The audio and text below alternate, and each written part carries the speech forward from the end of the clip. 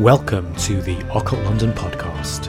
This is a new podcast dedicated to exploring magic, mysticism, the Kabbalah, as well as other topics.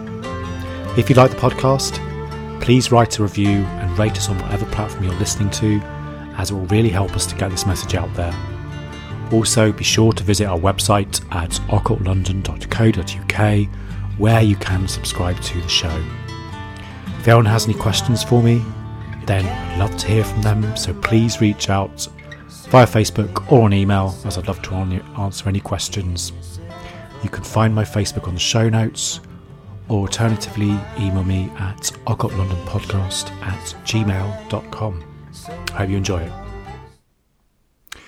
In today's episode, we will be continuing our discussion with an examination of some of the key rituals used within the Western Hermetic tradition.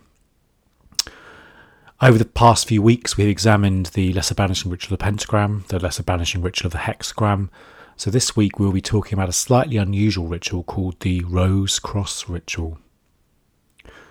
The ritual of the Rose Cross, or the RCR, more than any ritual, is really a great example of the epitome of the Rosicrucian influence on the Hermetic Order of the Golden Dawn. As we've seen from some of our previous discussions, the Golden Dawn had a very big influence on the development of magical techniques over the last 100 years, in particular banishing and invoking of elemental forces using different pentagrams, the Kabbalistic cross, vibration of the words of power, charging of talismans with elemental forces, as well as the lesser and the greater rituals of the pentagram, and also things like the middle pillar exercise, the invocation of different guardians, and tattvas used for astral journeying and scrying. So what is the Rose Cross ritual? Well, the name of the ritual comes from the symbol of a golden cross with a rose at its centre that is used in the ceremony, and its meaning is described well by Chick and Tabitha Cicero in their complete guide as follows. The symbol of the cross is first and foremost an emblem of conjunction, a joining of opposites. It also represents eternal life. The rose is a symbol of completion and perfection that embodies the mystic centre and the heart. Together, the rose and the cross represent a multitude of ideas, the union of the divine masculine and the divine feminine, regeneration and redemption, the blessings of the Christ impulse and consciousness, and strength through sacrifice. Additionally, it depicts the 4 points in space on a flat plane with a fifth at the centre. Like the pentagram, the Rose Cross is indicative of spirit ruling over matter, but while the pentagram depicts spirit as the head ruling over matter, the Rose Cross portrays spirit permeating the very heart of matter. The pentagram and the Rose Cross are both symbols of protection, but while the pentagram is well suited for summoning and dismissing specific energies, the Rose Cross is particularly suited for meditation, protection, balancing, blessing and healing. So in the Rose Cross ritual, it's slightly different in terms of the format, as we saw with the pentagrams ritual, so the lesser banishing ritual of the pentagram and the greater ritual of the pentagram. The figures of the pentagrams are traced at the cardinal points, whereas in the Rose Cross, the crosses are traced at 6 points in the cross quarters, as well as the zenith and the nadir above and below. A seventh central point is formed by the magician standing in the middle of the crosses, and after all the shapes are traced, the ritual is also completed with an analysis of the keyword in majority of cases. Sometimes that is not always the case. As each shape is formed, the magician uses a special sacred word, which is Yeshua. What does Yeshua mean? Well, the key to understanding this word of power is in noting that it is the name of God, Yod-He, Vav-He, but with the added addition of shin between the letters He and Vowel. Thus it is spelled Yod-He, Shin, Vowel-He. It's meant to be the name of Jesus, so it has obviously these elements of regeneration and rebirth. But also if we view it from the view of the tetragrammaton. So obviously the tetragrammaton has 4 elements. It's fire, yod, hay, water, vowel, air, hay, earth. If we add shin in, it symbolises spirit. So it's kind of sitting in between those elements. Thus, yod and hay really represent the supernal worlds of Atziluth and Bria, and shin is placed between hay and vowel, representing the world of Yetzirah. So when, as magicians, we recite the word, we are uniting ourselves with Yetzirah, uniting Yetzirah with the world of Isaiah, which is in turn activating that tree within our aura and our environments. There's different parts of the ritual, as I mentioned before. So you have obviously the tracing of the shapes, and obviously the analysis of the keyword we talk about in a minute. And it's very different to the LBRP and the LBRH in that it uses very different symbols and has a different sort of spatial element to it as well. So while the LBRP tends to drive away forces or spirits or beings, whatever you want to call them, it's a little bit like bleach in some senses. The Rose Cross is more healing, and it brings in these really divine, loving powers. It's also traditionally meant to veil the aura of anyone present in the space where it is performed, so making it difficult for supposedly entities and also apparently other beings to see the person who does it.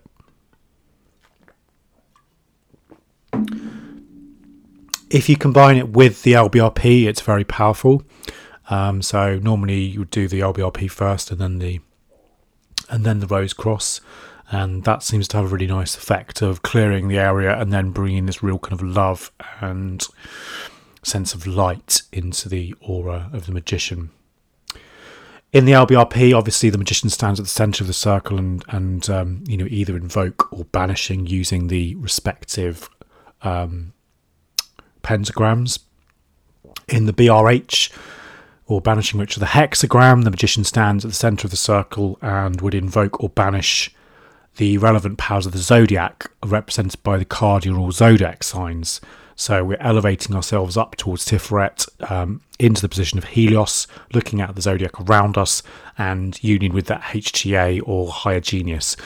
In the Rose Cross, the magician is building himself into an impenetrable, sacred, safe, untouchable ball of light that includes the 4 quarters as well as above and below. So it's got this real spatial dimension, so you really feel like you're floating in a space or a sphere of pure golden light. In terms of the actual layout of the ceremony, it usually starts with the Kabbalistic cross, which we talked briefly about in our previous episode. Then the magician draws an equal armed cross in each of the 4 quarters, which start in the southeast, southwest, northwest and northeast, which is then visualised around in a great ball of brilliant white fire. And you then use different techniques to sort of bring about this power of Tiferet. So they would draw a cross above and below. As I said before, the word Yeshua is also vibrated at different points. The purpose of this episode is really just to kind of talk about some of the symbolism. So I'm not going to go into in-depth instructions on how to do this because there's plenty of books out there that have information on this particular ritual. It's really just talking about some of the symbolism so that if you are familiar with it already, you can understand it a little bit better, hopefully. So after you've done the crosses, the rose crosses in each quarter, and obviously the vibration of the word Yeshua, there is then a part called the analysis of the keyword, which is based on the word Inri. Inri has a lot of different symbolisms and theories about what it kind of comes from. In Hebrew, it's spelled Yod Nun Resh Yod, and from a Christian point of view, the letters Inri refer to the crucifixion of Christ. So they're the first letters of the words Jesus Nazarenus Rex Luderarum, or Jesus of Nazareth, King of the Jews. And this was meant to have been written on a placard affixed to the cross when Jesus was executed by the Romans. The words INRI in Latin also mean intra nobis regnum Dei, which literally means inside us the kingdom of God, which I think is a really nice idea from that perspective. This whole concept of, we're going inwards in this process, inwards to discover that kind of inner kingdom, that inner power, that inner holy guardian angel. After the INRI part, there is what is known as the LVX formula, which there's quite a few different hand gestures which go with this. So, not very good for a podcast, but it's the sign of Osiris slain, L the sign of the morning of Isis, V the sign of Typhon Apophis, and X the sign of Osiris risen, LVX the light of the word. Just to talk briefly about what this means. So, in terms of these three letters, really, obviously LVX is the Latin for light, so it's lux, and we then have obviously the figure of Isis, so it's Virgo, Isis, Mighty Mother, Scorpio, Apophis, Typhon, Destroyer, Sol, Osiris, slain and risen. Virgo, Isis, Mighty Mother. This is talking about Virgo and associating with Isis as the Virgin, the great goddess. You could say Bina as well, so the mother of form, mother of Horus, and obviously wife of Osiris. Scorpio, Apophis, Destroyer. Scorpio relating to Apophis. So this is very much the adversary, the Apophis snake who challenges Osiris, but is also in some ways the bringer of the keys that enable that regeneration and that rebirth. So this is almost like the dweller on the threshold, which would be there to act as an initiator, breaking down the old form to enable the new form to be born. So it's not like a negative thing. These things always need to be seen from a kind of initiatic perspective. And then Sol, Osiris, slain and risen. Sol is obviously the sun, and this is relating to the slain and risen Osiris. And then it goes on, Isis, Apophis, Osiris, ERO. ERO or IAO is a magical formula. There's lots of different interpretations of this again. In one of the ones that I feel is quite relevant, it would be that I is Isis, A is obviously Apophis, and O is Osiris. So again, you've got this idea again of birth, death, rebirth, birth, death, rebirth. So very much like the Ouroboros, the serpent biting its tail. This is the endless cycle, the endless wheel. And the purpose of this formula is really to, center the magician in Tefereth, but also as an initiatory formula, as I said. This is something that John Michael Greer talks about in his excellent book, Circles of Power, which is worth checking out if you are interested. And I quote, "In this ritual, the invocation of Tiferet is combined with a different way of defining symbolic space.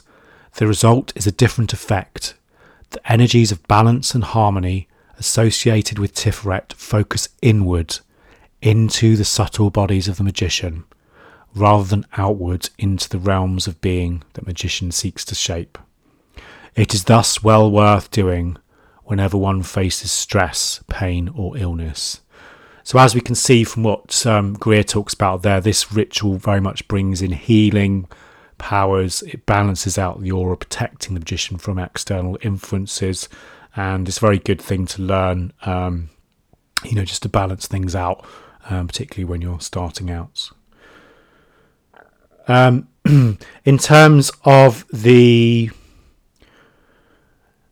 applications of this ritual, before we finish, there's lots of different things you can actually do with it. I won't go into too many details with it, but it's definitely worth something trying out. This can be used, as I said, to help with balancing you, to help you kind of recharge if you're feeling a bit poorly, and it can also help you to sleep as well. Once you've practiced it quite a lot, you can also do it in an astral form as well. So one of the good techniques that I sometimes do is you if you're struggling to sleep, you can just visualize yourself around your body doing the rose cross ritual, and that will create a lovely sphere of beautiful light around your body, which will enable you to calms you down and will make you sleep as well. And also doing that regularly will help you to really train up that technique of visualizing the body of light, and it also help you with practical applications like astral projection, etc. The ritual can also be used to help or heal other people as well, so you can obviously use it for healing, and I'll probably go into more details with that as well in the future. One of the things that you do read about with this, which is quite amusing, is that it confers invisibility, and that if you do this, then people can't see you. And there's that story about Aleister Crowley doing one of these where he actually dressed up in I think it was a leopard skin cloak and was wandering around claiming that no one could see him. Whether that's true or not, I don't know. They might have just thought he was mad and deliberately tried to avoid him. And Donald Michael Craig, actually, he wrote a book called Modern Magic, which is really good.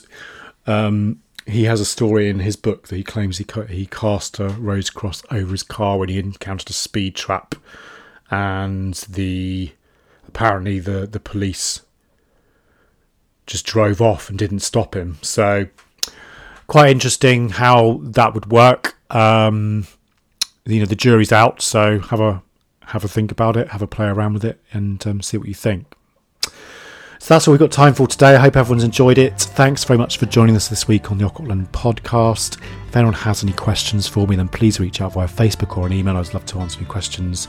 My email is occultlondonpodcast@gmail.com. Also, we really want to develop this further, so we'd really appreciate it if you can rate the show or leave a review on whatever platform you're listening on, as this will help more people to see it and hopefully get some value from it. Also, be sure to visit our website at occultlondon.co.uk. Catch you all soon. Thanks. Bye-bye. Moondial mind, silver soul enshrined, celestial rhythms, starlight thread